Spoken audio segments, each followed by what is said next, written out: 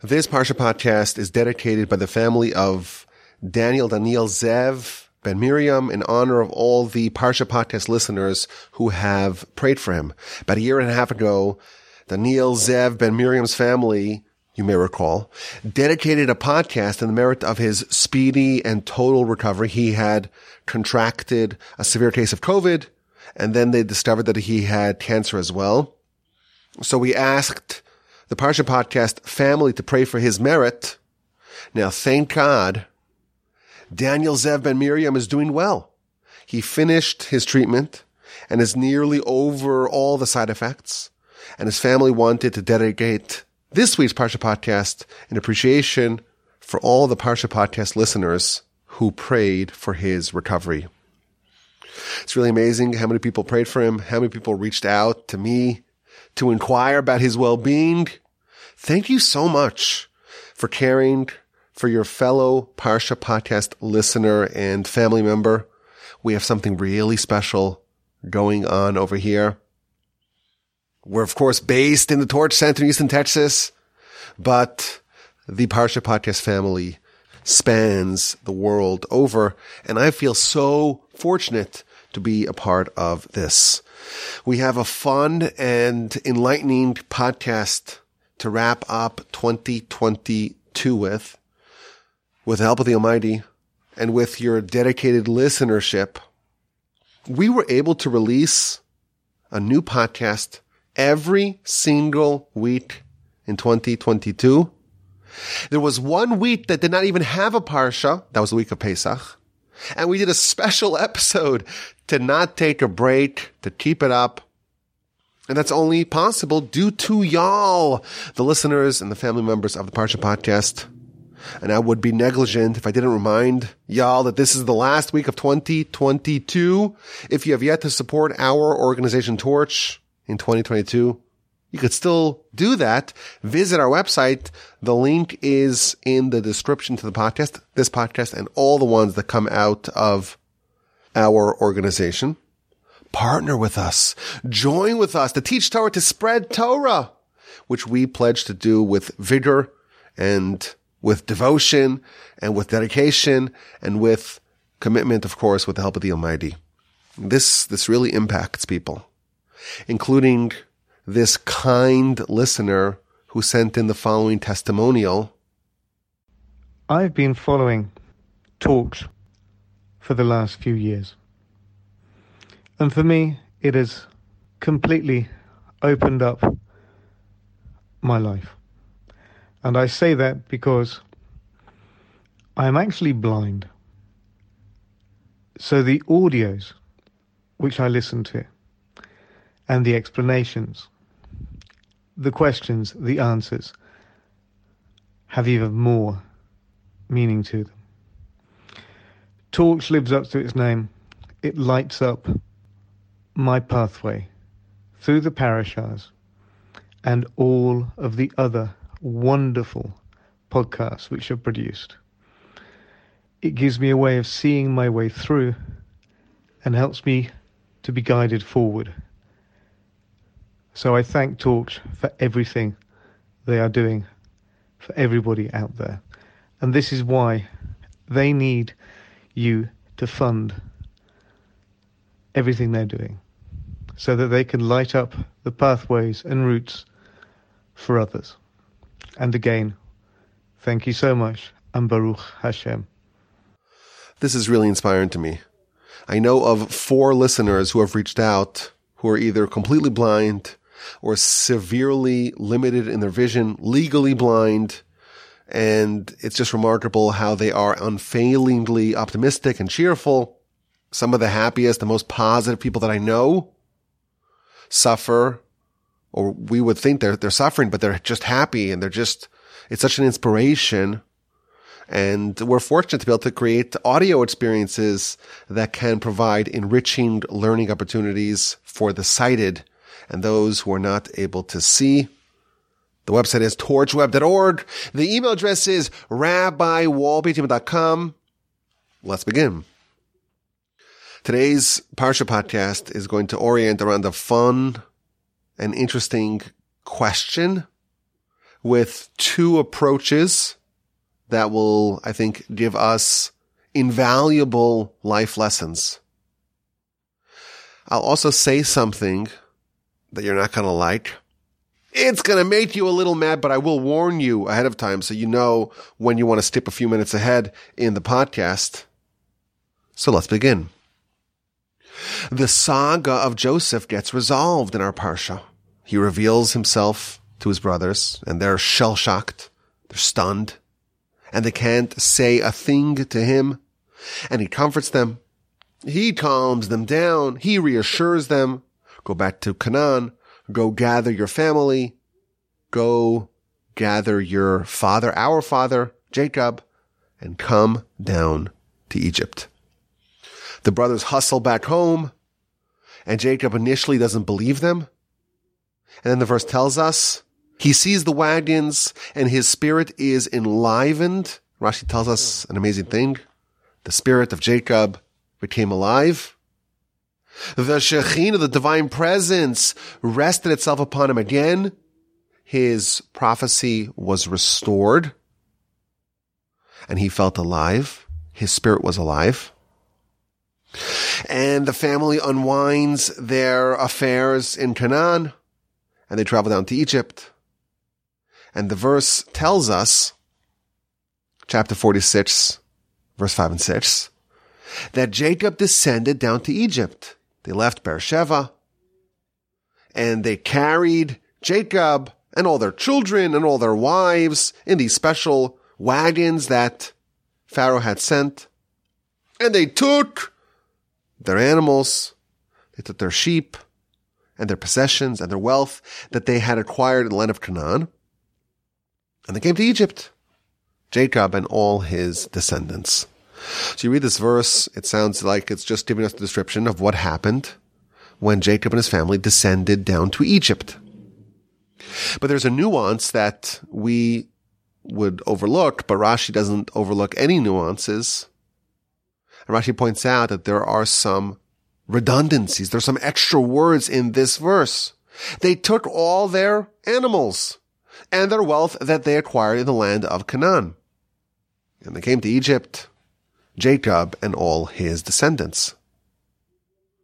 The verse says that they took their wealth, their assets, their material possessions that they had acquired in the land of Canaan. Why do those words appear? Asher rachashu be'eretz Canaan. Why do those words appear? So Rashi tells us, and we quoted this in some previous podcasts, Rashi tells us that the only possessions that Jacob took with him down to Egypt were the ones that he acquired in the land of Canaan. That's not the only place where Jacob amassed wealth. You may recall, he spent 20 years in Padan Aram living with Laban, and he emerged from that very wealthy. Yet when he comes down to Egypt to reunite with Joseph, of course, to begin the Jewish people's multi-hundred year, multi-century sojourn in a foreign land, as was foretold to Abraham in the covenant of the parts that we always reference, chapter 15 of Genesis. He's going down to Egypt, and he's taken with him only the wealth that he acquired in the land of Canaan. What about the wealth that he acquired in Padan Aram? So Rashi tells us that wealth he did not take with him. He gave it to Esav. He gave it to Esav in exchange for Esav's burial spot in the cave of the patriarchs. Jacob took all the wealth that he had acquired in Padan Aram, all the wealth that he had acquired over 20 years living with Laban, and he made it into a big pile. And he says, I don't want this money. This is money that I earned outside the land of Israel. It's not worth anything to me. You take it. Just give me, in exchange, a small little parcel of land, a small little plot in that old cave that our family owns. Remember that cave that Abraham bought from Ephron, the Hittite, for 400 silver coins? There's one more spot there. I don't want the money that I earned outside the land of Israel. You take it. Give me the spot. And they agreed. Now, I am contractually obligated to note that our organization, Torch, does not have that same scruples that Jacob had. We're happy to accept donations that come from the Holy Land and donations that come from the diaspora. Every currency we take also scrap metal and stamp collections, baseball cards, used cars. Not Jacob. Jacob, he doesn't want the possessions that he had earned outside the land. He makes a big pile, all the gold, all the silver, and he exchanges it, gives it to Esav for the last burial spot in the cave. The cave only had 8 spots. 7 were occupied. Adam and Eve, Abraham and Sarah, Isaac and Rebekah, and Jacob's wife Leah. There's 1 spot remaining. And Jacob covets that spot. But, after all, he's a twin. He's got a brother. And therefore, 1 spot was Jacob's. And now his wife is already there, Leah. The other spot, by right, belongs to Esav. Jacob says, okay, you see this big pile of gold and silver? All the wealth that I accumulated in the house of Laban, it's all yours in exchange for this spot. Now, there is an interesting postscript to this transaction. The Talmud gives us a detailed account of Jacob's funeral procession and how Esav tried to interfere and he was assassinated. The Talmud tells us that after Jacob passes in Esdras Parsha, they brought his body to the cave, and the tribes of Esav and the tribes of Ishmael, they came to interfere. They wanted to make war with Joseph. But then they saw Joseph's crown atop the bier of Jacob, and they took their crowns off and they put it atop the coffin, and they proceeded to the cave. And they arrive at the cave, and Esav is there. And Esav says, well, that last spot, it's mine. Jacob already used his spot to bury his wife Leah. I don't allow Jacob to be buried here. But the family says, wait a minute, don't you remember what happened? You sold it. I sold it? I don't remember that transaction. Where's the documentation? Show me the contract. And the brothers remembered, oh no, we left it in Egypt. We left the contract in Egypt. So they sent Naphtali, who was the swiftest of them all. He was like a deer. Go hustle back to Egypt, find that document, and bring it here so we could bury Jacob. So there's this very large procession taking Jacob to the cave, and everything is halted due to Esav. And the Talmud tells us that there was one grandson of Jacob who was deaf. Hushim, the lone son of Dan. He was deaf. So he didn't really understand what was happening initially, but he did notice that the procession was not proceeding. So he communicated to someone, what's going on? Why aren't they burying Jacob? It's a great disgrace to a dead person when they're just sitting around there in traffic waiting to be buried. Of course, the halacha is very strict about this. It's imperative to bury the body as soon as possible. So Jacob's body is lying there in disgrace, and the deaf grandson of Jacob is trying to piece together what's going on, and they tell him, or they communicate to him, that man, that aging, redhead, ruddy guy, he's stopping the burial procession. Hushim says, what? We're waiting for Naphtali to come back down, come back from Egypt? Until then, Jacob's will lie there in disgrace? I'm not going to allow it. He pulls out a sword. He chops off Esav's head. Esav's head rolls into the cave, and Jacob is buried. That's the postscript to the story of the transaction wherein Esav conveyed the rights to the burial spot to Jacob in exchange for all the wealth that Jacob had acquired in the land of Padan Aram while living with Laban. They had arrived at an agreement. He got the final burial spot. Jacob piled it up, all the gold and all the silver. And Esav agreed to the exchange. He tried to deny it later on, of course. And he was beheaded by Hushim for his efforts. Okay, here's where it gets interesting. When did this transaction happen? When did the transaction between Jacob making the big pile of gold and silver, giving it to Esav in exchange for the burial spot, when did that happen? So we know, of course, Jacob and Esav, they're twins. And after Jacob usurps the blessings, he has to flee, comes back 20 years later. In Parshas Vayishlach, Jacob has a whole memorable encounter with Esav. He sends messengers. He prepares for the encounter in all kinds of ways, with a bribe, with prayer, with preparations for conflict, for war. The messengers come back with an ominous report. Esav is marching your way, and he's got 400 men with him. And Jacob has to encounter Esav first, wrestling with the angel of Esav for the whole night. And then he meets Esav and he bows 7 times and he neutralizes the threat. And then Esav says, well, let's reunify.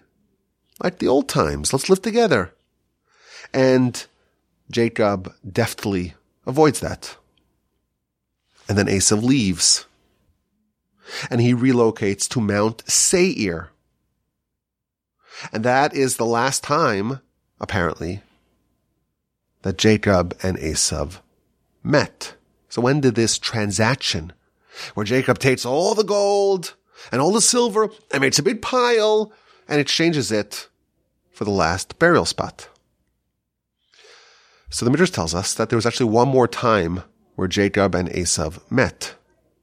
And that's by the funeral of Isaac. At this funeral, says the Midrash, that is when Jacob and Esav had this transaction. That by the funeral, Isaac is being interred in the 7th spot. There's one more spot there. By right, it belongs to Esav. Jacob takes all the gold and all the silver, all the wealth that he had amassed in Padan Aram, and he points to the grave and he points to the gold. Which one do you want, Esav? Which one do you prefer? I will give you all the gold and all the silver that's piled up high in exchange for the rights to be buried here. And that's when Esav makes his choice. And they write up a contract. And now, when Jacob is descending down to Egypt, he takes all his wealth that he acquired in Canaan, the wealth that he acquired from Laban. All that is now Esav's. And of course, that document gets left in Egypt, leading to Esav's decapitation by Hushim. Here's the insight.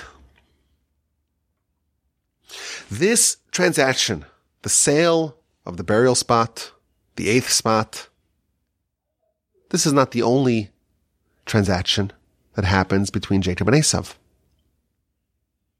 There are 2 transactions between Jacob and Esav that occur in the Torah. This one, of course, is only hinted to. We get the details in the Midrash. Rashi brings it down. The other one, of course, is more explicit in the Torah. Jacob acquires the birthright for a bowl of lentils. That happens in Parshas Toldos. And that's the first transaction.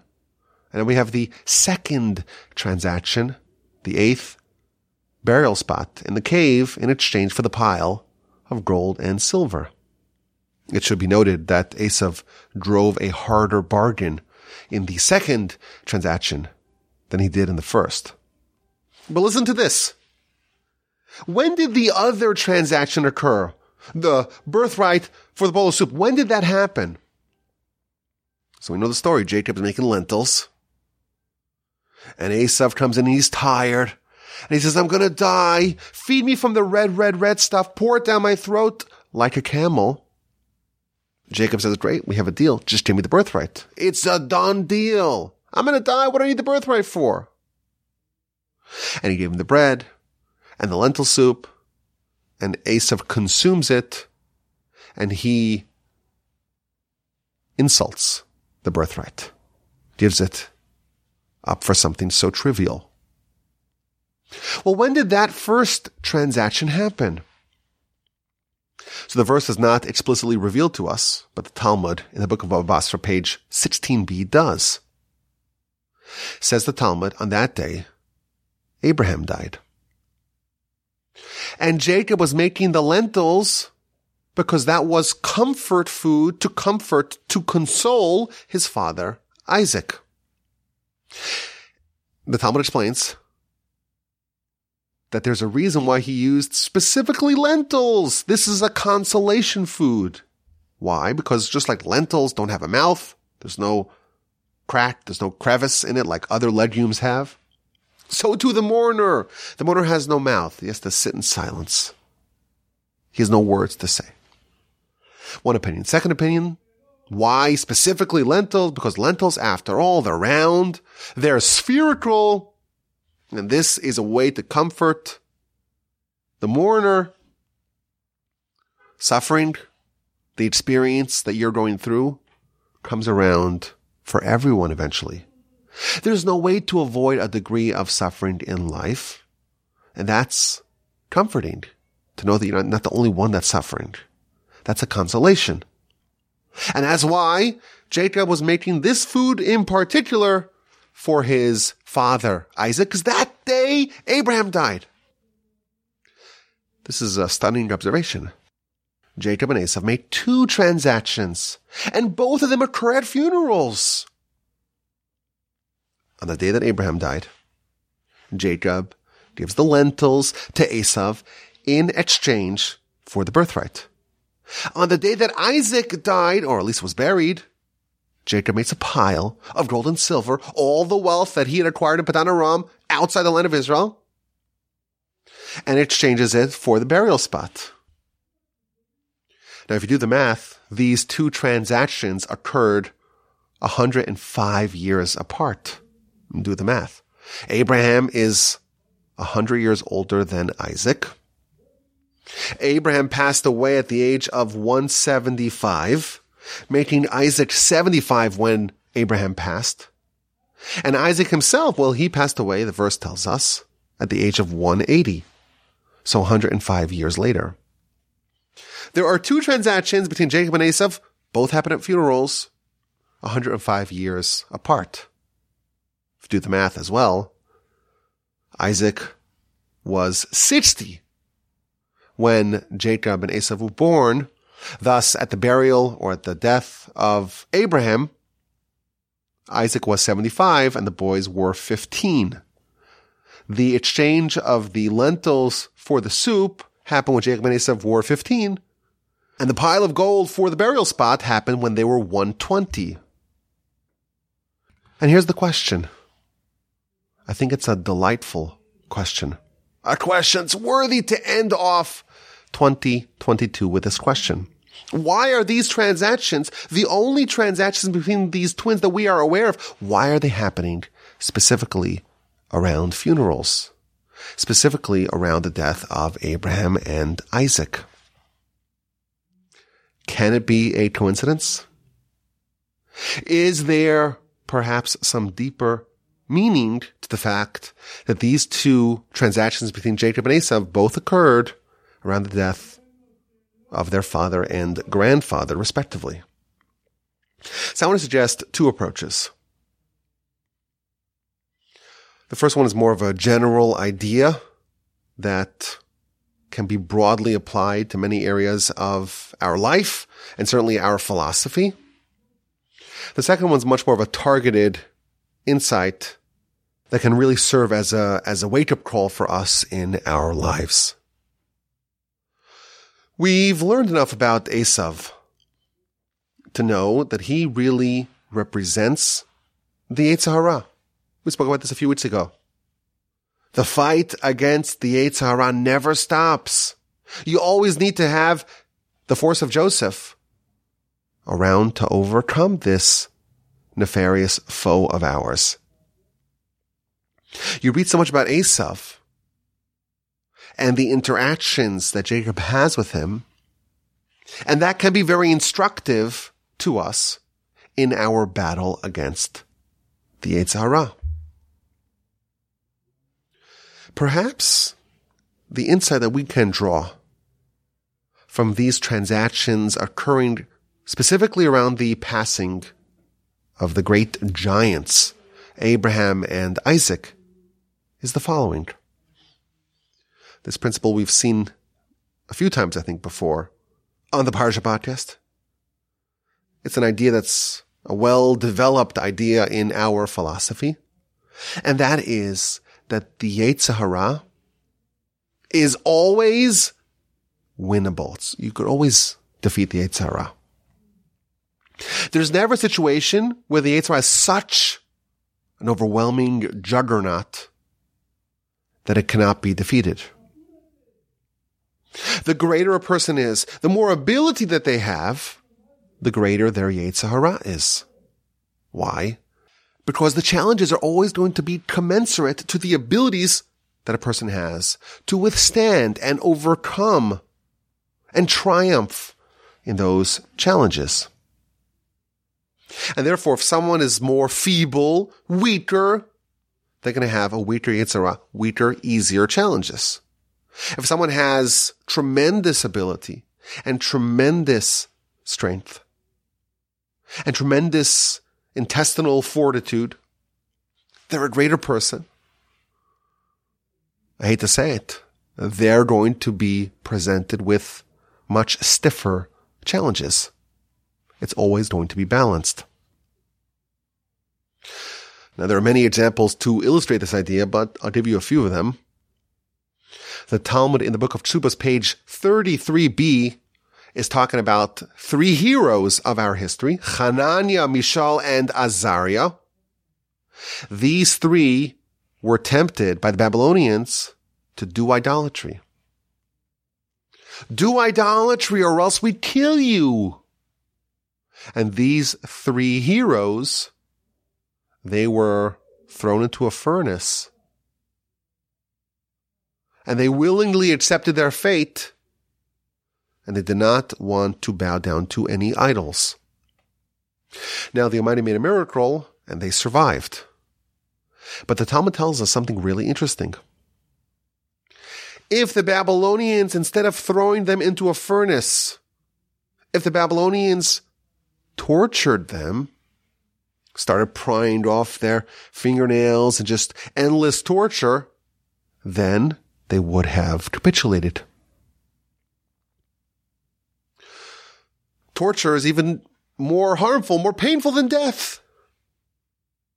And therefore, says the Talmud, had they been tortured, they would not have been able to withstand, and they would have yielded. So it's been pointed out that the Babylonians obviously didn't know this, because the Babylonians really wanted these three Jews to worship the idols. And they thought that the way to do it is threaten them with death. But the truth is, the way to do it was to torture them. Why didn't the Babylonians torture them? The answer is that such a test would be unwinnable. And a challenge must always be tailored to a person's ability to win. The free will has to exist. And therefore, if there's a situation that torpedoes the free will, well, that situation cannot come into existence. And therefore, the Almighty made sure that they were not presented with a challenge that they cannot, in fact, succeed in. There always has to be balance in the system. And this demands, for example, we spoke about this a few years ago, if there's a Moshe, there has to be a force that is as strong as Moshe, but playing for the other team. There has to be a Bilam. There has to be a prophet who can rival Moshe in his skill and ability, but is pushing the people to reject God. We spoke about this also as well in the context of Dathan and Abiram. If there's a Moshe, there has to be an anti-Moshe. If there is an Aaron, there has to be an anti-Aaron. There has to be a countervailing force, because otherwise the system would be out of whack. It would be skewed to one side. So there always has to be a counterweight to either side. And we speculated in that Dathan and Abiram podcast that once these two rabble-rousers were condemned to die, that actually sealed the fate of Moshe and Aaron, because there cannot be a Moshe without an anti-Moshe. There cannot be an Aaron without an anti-Aaron. Now, on the flip side, what happens when a great tzaddik dies? If there's a great tzaddik, a great righteous person, a beacon, a luminary, an exemplar, if that person dies, one of two things must happen. Either a replacement arrives. The Talmud tells us that on the day that Rabbi Akiva died, his replacement was born. Rabbi Judah the Prince was born on the exact day that Rabbi Akiva died. The sun set and the sun rose. The son of Rabbi Akiva set and the son of Rabbi Judah the Prince rose to replace it. There always has to be a compensation for what was lost. But what else can happen when a great tzaddik passes away, a great righteous person passes away? It could be that the opposite force loses some of its power as well, thus restoring the equilibrium in the system. The forces of good and bad must always be calibrated.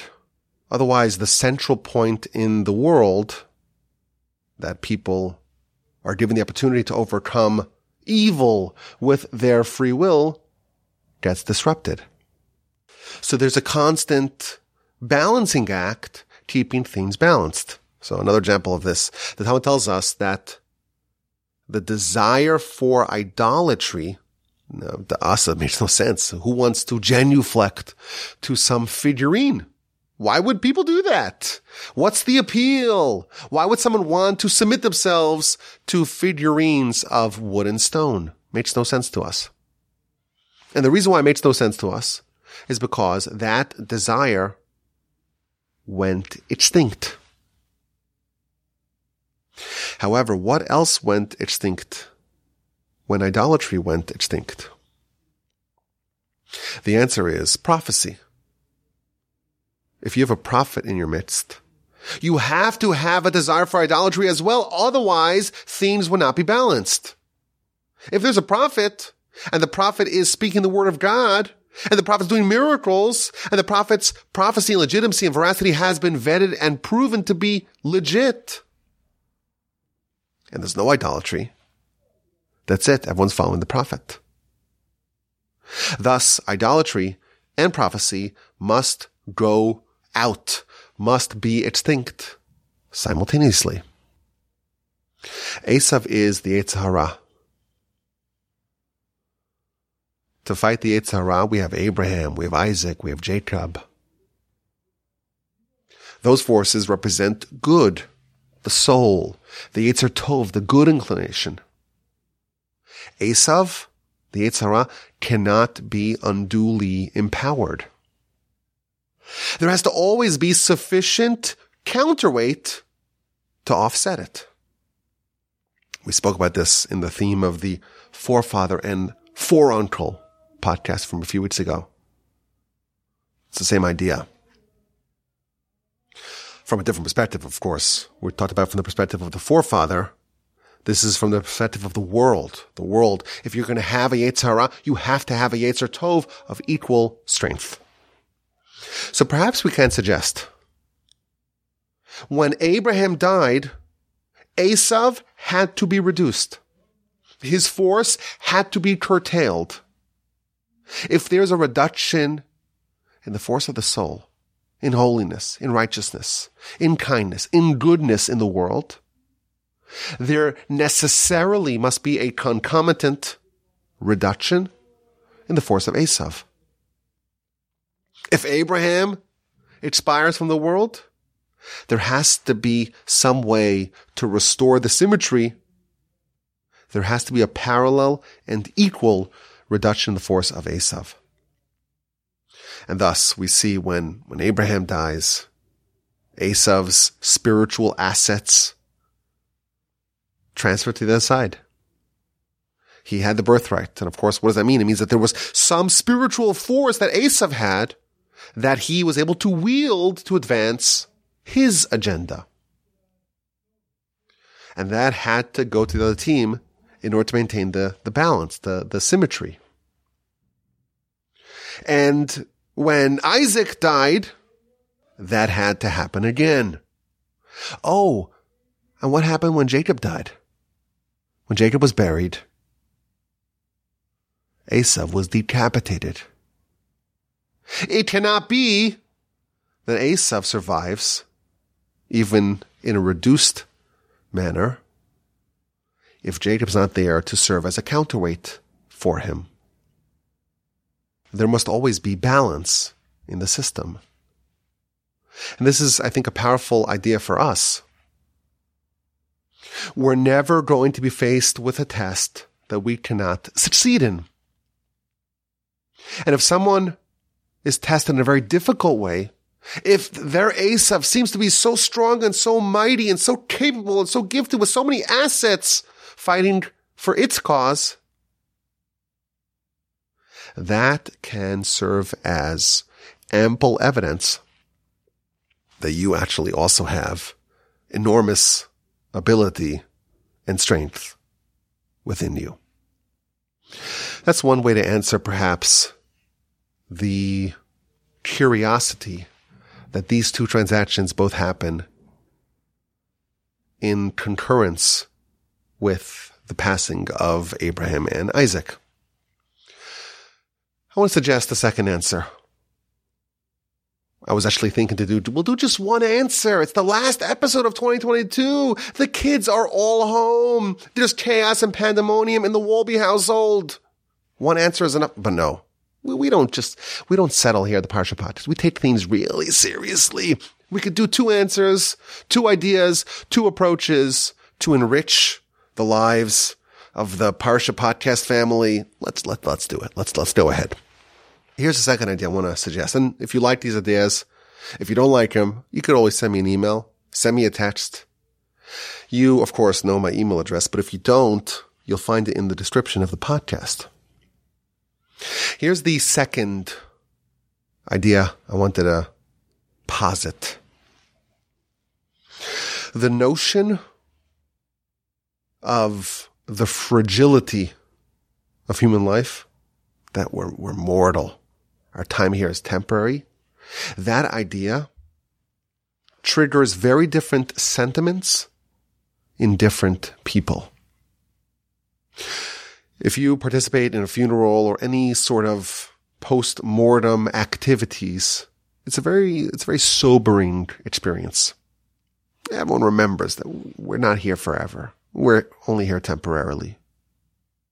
Of course, everyone knows that theoretically, but you get a very tangible reminder of that participating in a funeral. As we've spoken about in the past, this can be very valuable. The verse tells us it's better to go to a house of mourning than to go to a house of revelry. Why? Because all the people that are still alive, they'll take that lesson to heart. It will encourage you to live more purposefully, more intentionally. It'll encourage you to make more of your life while you still have that precious and most cherished of gifts. Now, the Talmud tells us that our responsibility is to defeat our Yetzer Hara. And how do we do it? Well, we do it in one of 4 different ways. Number 1, we struggle with the Yetzer Hara. We try to use our Yetzer Tov, our good inclination, to frustrate and agitate and overcome the evil inclination. And if that works to defeat the Yetzer Hara, then fantastic. But if it doesn't, then we study Torah. And if that works to defeat the Yetzer Hara, then great. And if not, we recite the Shema. And if that works to defeat the Yetzer Hara, then fantastic. And if not, we remind it of the day of death. The most effective technique to defeat, or at least to quash, the Yetzer Hara is to remind it of the day of death. Now, this short citation from the Talmud, from the book of Brachos, page 5a, it actually makes up the bulk of part 3 of my book, Upon a 10-Stringed Harp.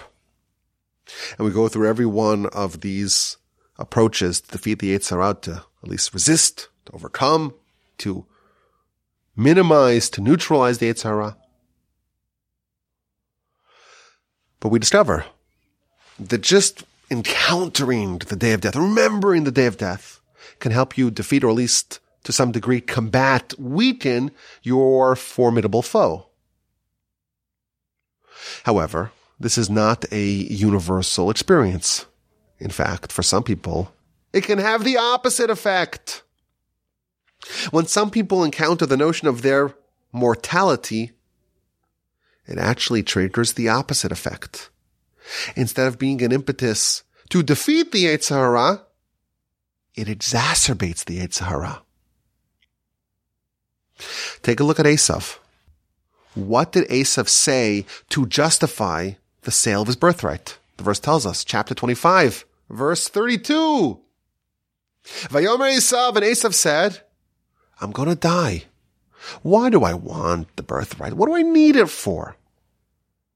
When Esav thought of his demise, he said, why do I need spiritual benefits? I prefer the red stuff. When Esav thought of his demise, he willingly forfeited eternity, eternal benefits, in exchange for simple, ephemeral, fleeting, passing, temporary pleasures. I think this helps us make sense of these transactions and why they happen specifically around funerals. Jacob was someone that whenever he was around this idea of the day of death, he was extra motivated to acquire spiritual benefits, to strengthen, to give an oomph to his spiritual self, and to devalue, de-emphasize, deprioritize the physical and material aspects of life. That is what Jacob took away from this encounter. Esav had the opposite inclination by funerals, to deprioritize the spiritual and to augment the value of the physical and the material. And thus, it's no surprise that the meeting of the minds, where Jacob acquired the spiritual and gave up the physical, and Esav acquired the physical and gave up the spiritual, it makes a lot of sense that these are going to happen around funerals. Now, before I say the thing that I promise will make you mad, I want to give some context to this idea, taking it maybe a step further. Why, in fact, is it so? Why do different people have different reactions to funerals? So perhaps we can speculate. When someone comes into contact with their own pending demise, they are motivated to make the most of life. When you realize your life here, it's temporary, it's so precious, yet it's so fleeting, you automatically feel a motivation to maximize, the life that you have while you still have it. But what is life? What are you trying to augment? If you look in our parsha, we have two competing definitions of what life even is. When Jacob was informed that Joseph is still alive, and the verse is, Vatichi ruach Yaakov avihem, the spirit of Jacob was given life. Rashi tells us, what does it mean? What does it mean that Jacob had life?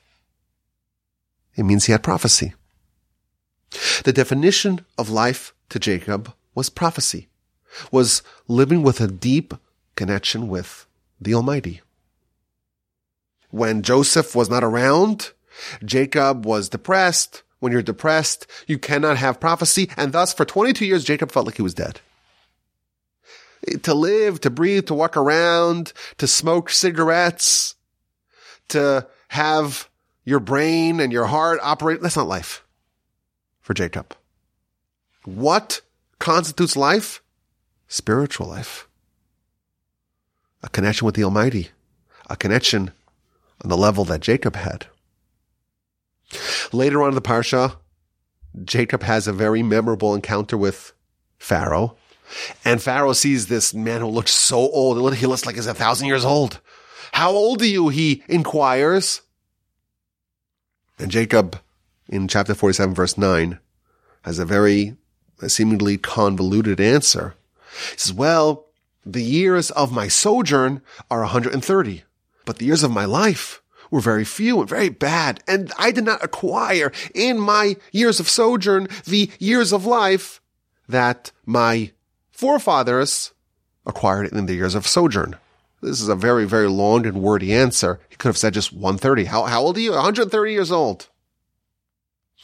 What Jacob is revealing to us is there are two definitions of life. Years of sojourn. How many years have you inhabited the earth? How many years of residence did you have in this earth? You were breathing, you had brain function, your heart rate was going, you were able to walk and to eat and to drink and to see, interface with the world as a body. Those are years of sojourn, years of residence. But that's not life. Of those years, I was only spiritually alive, much less than my forebears. Jacob's definition of life is to actually live as a soul. And those years, Jacob laments to Pharaoh, weren't quite on the level of Abraham and Isaac. That is one definition of life, Jacob's definition. By contrast, when Joseph fed the Egyptians, the verse tells us, chapter 47, verse 26, the Egyptians were so appreciative of Joseph, Vayomru, and they said, Hechayisanu, you have given us life. When Jacob had prophecy, he had life. When the Egyptians had bread, they had life. These are very different definitions of life. What does someone do? How does someone respond when they encounter their demise, or even the notion of their demise? Well, they want more life. Well, what does it mean? It depends. How do you define life? If you're like Jacob, when he's reminded of his temporality, he seeks more of Jacob life. More prophecy, more holiness, more righteousness, more emulation of God, more soulful pursuits, more assets of the soul, the birthright, the burial spot, the connection with Abraham and Isaac.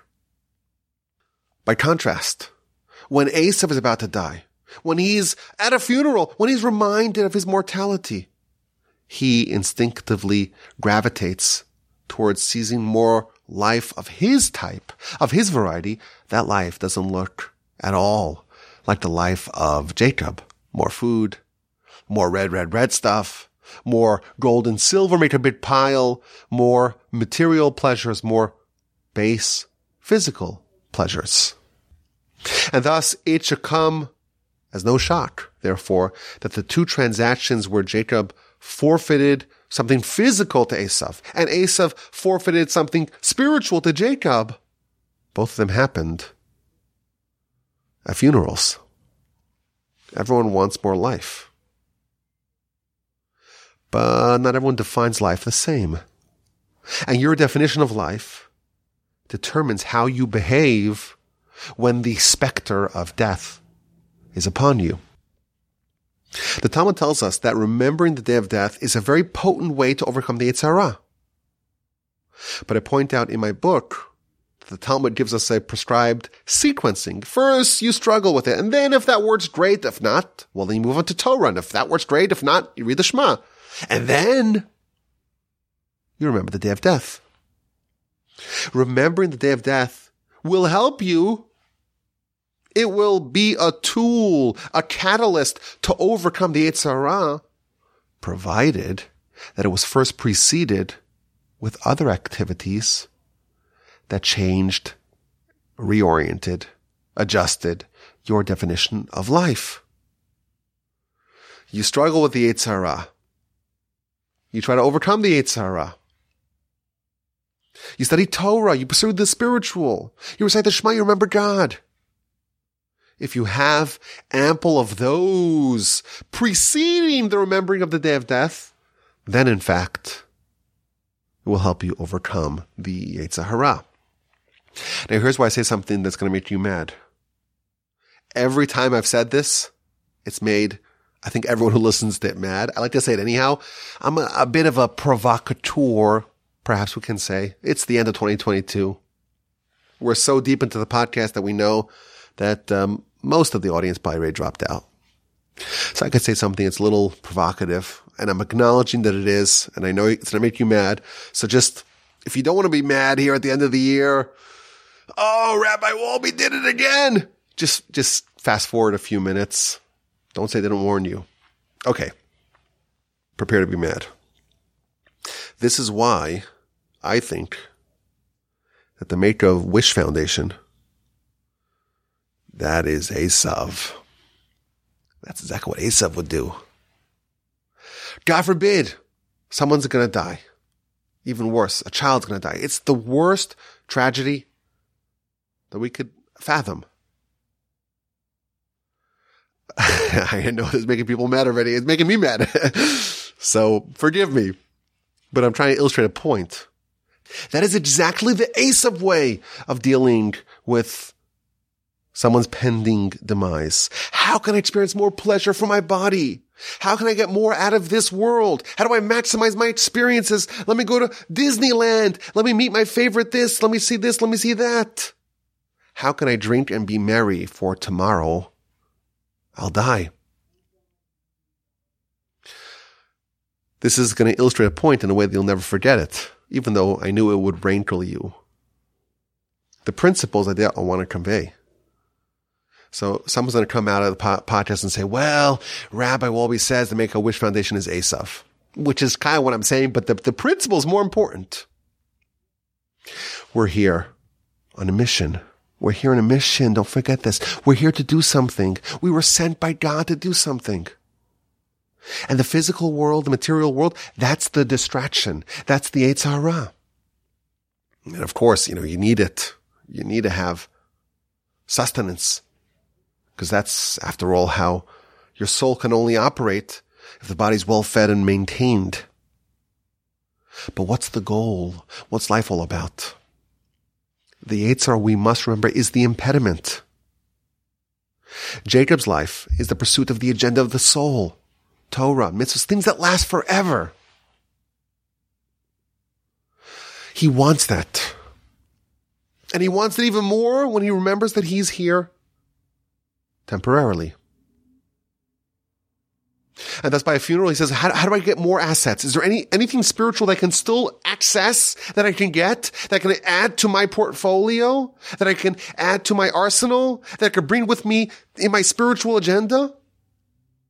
The great spiritual benefits of the birthright, the august burial spot. Jacob is motivated to pursue that at a funeral. Esav had a very different definition of life. It prioritizes a very different set of values.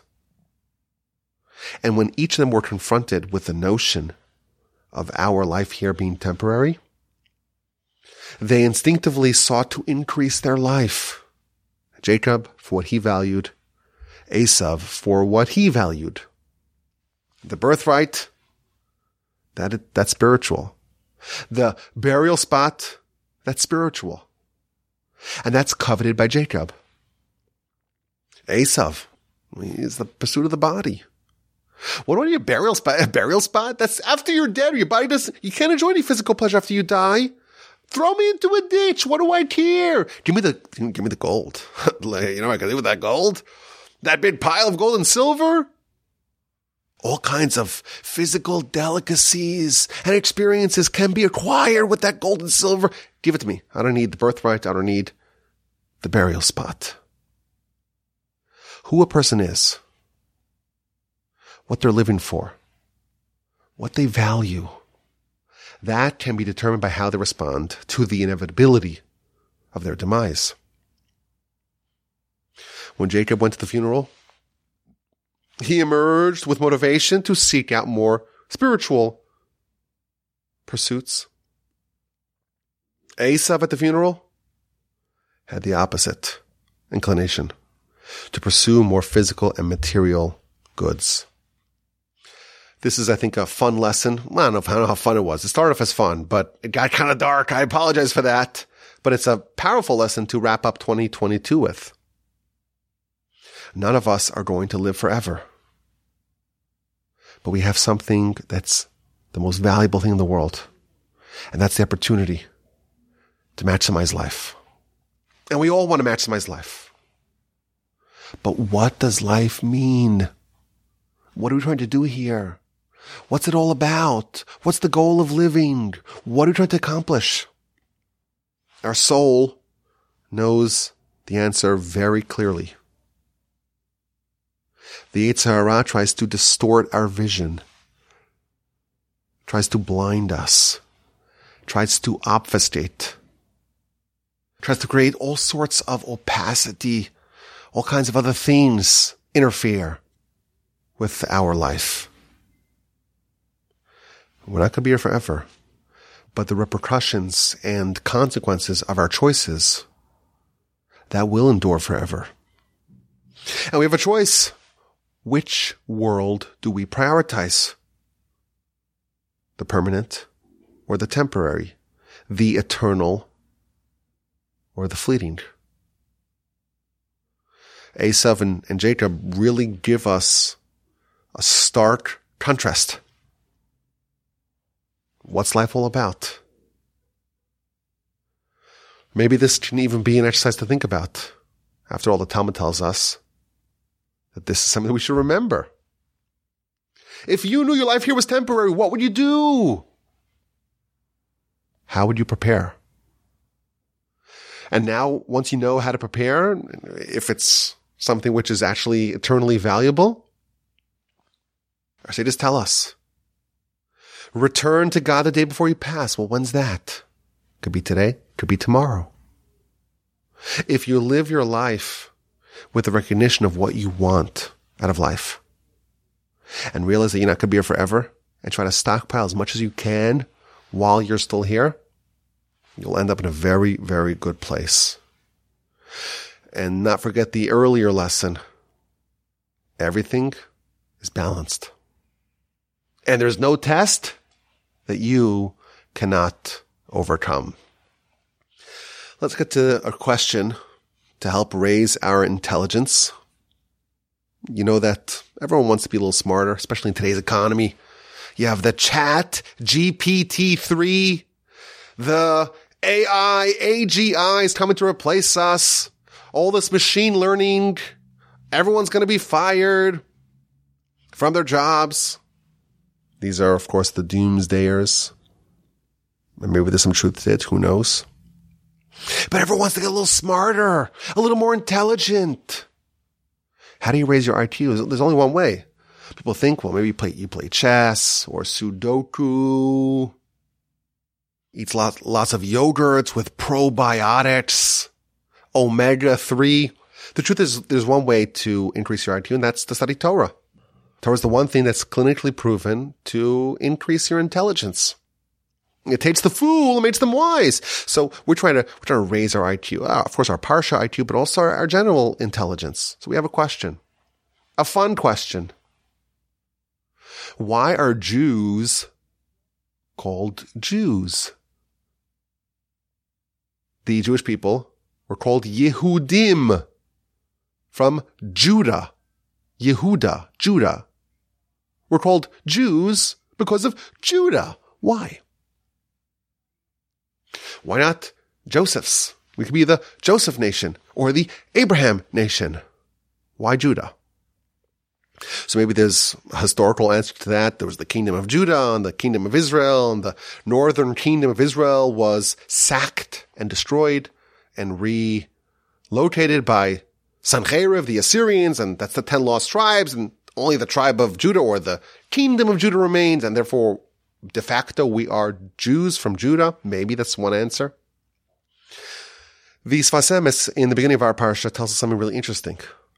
Judah means appreciation, acknowledgement, and recognition. A Jew, the definition of a Jew, is that we acknowledge and recognize God. The parsha starts off, Judah approaches him. Says the Sfas Emes, this is the story of our nation. We, Judah, we approach him. We approach God. And how do you approach God? With Yehuda, with the qualities of recognition of God, of acknowledgement of his dominion, and appreciation of all the goodness that he does for us. It's a short little piece that he says. I think it's just a valuable takeaway. We're Jews. In our bones is our fidelity and affinity and affiliation to God. We recognize him. We submit ourselves to him. We appreciate all that he does for us on our behalf, and we approach him. We can go over to him and communicate to him what we want. I thank you for listening. I thank you for listening not just to this podcast, to all the podcasts of 2022, and for your incredible support of our organization, keeping the flame of Torah from the Torch Center in Houston, Texas, keeping it going and strong. I apologize for the thing that made you upset. Well, it was my intention, but I was trying to make sure that you'll never forget this. Have an incredible rest of your day, a fantastic rest of your week, and a splendid, uplifting, meaningful, peaceful, and serene Shabbos upcoming. And please God, with the help of the Almighty, we will gather together again in good health and in great spirits to study the Parsha next week. As always, my email address is rabbiwolbe@gmail.com.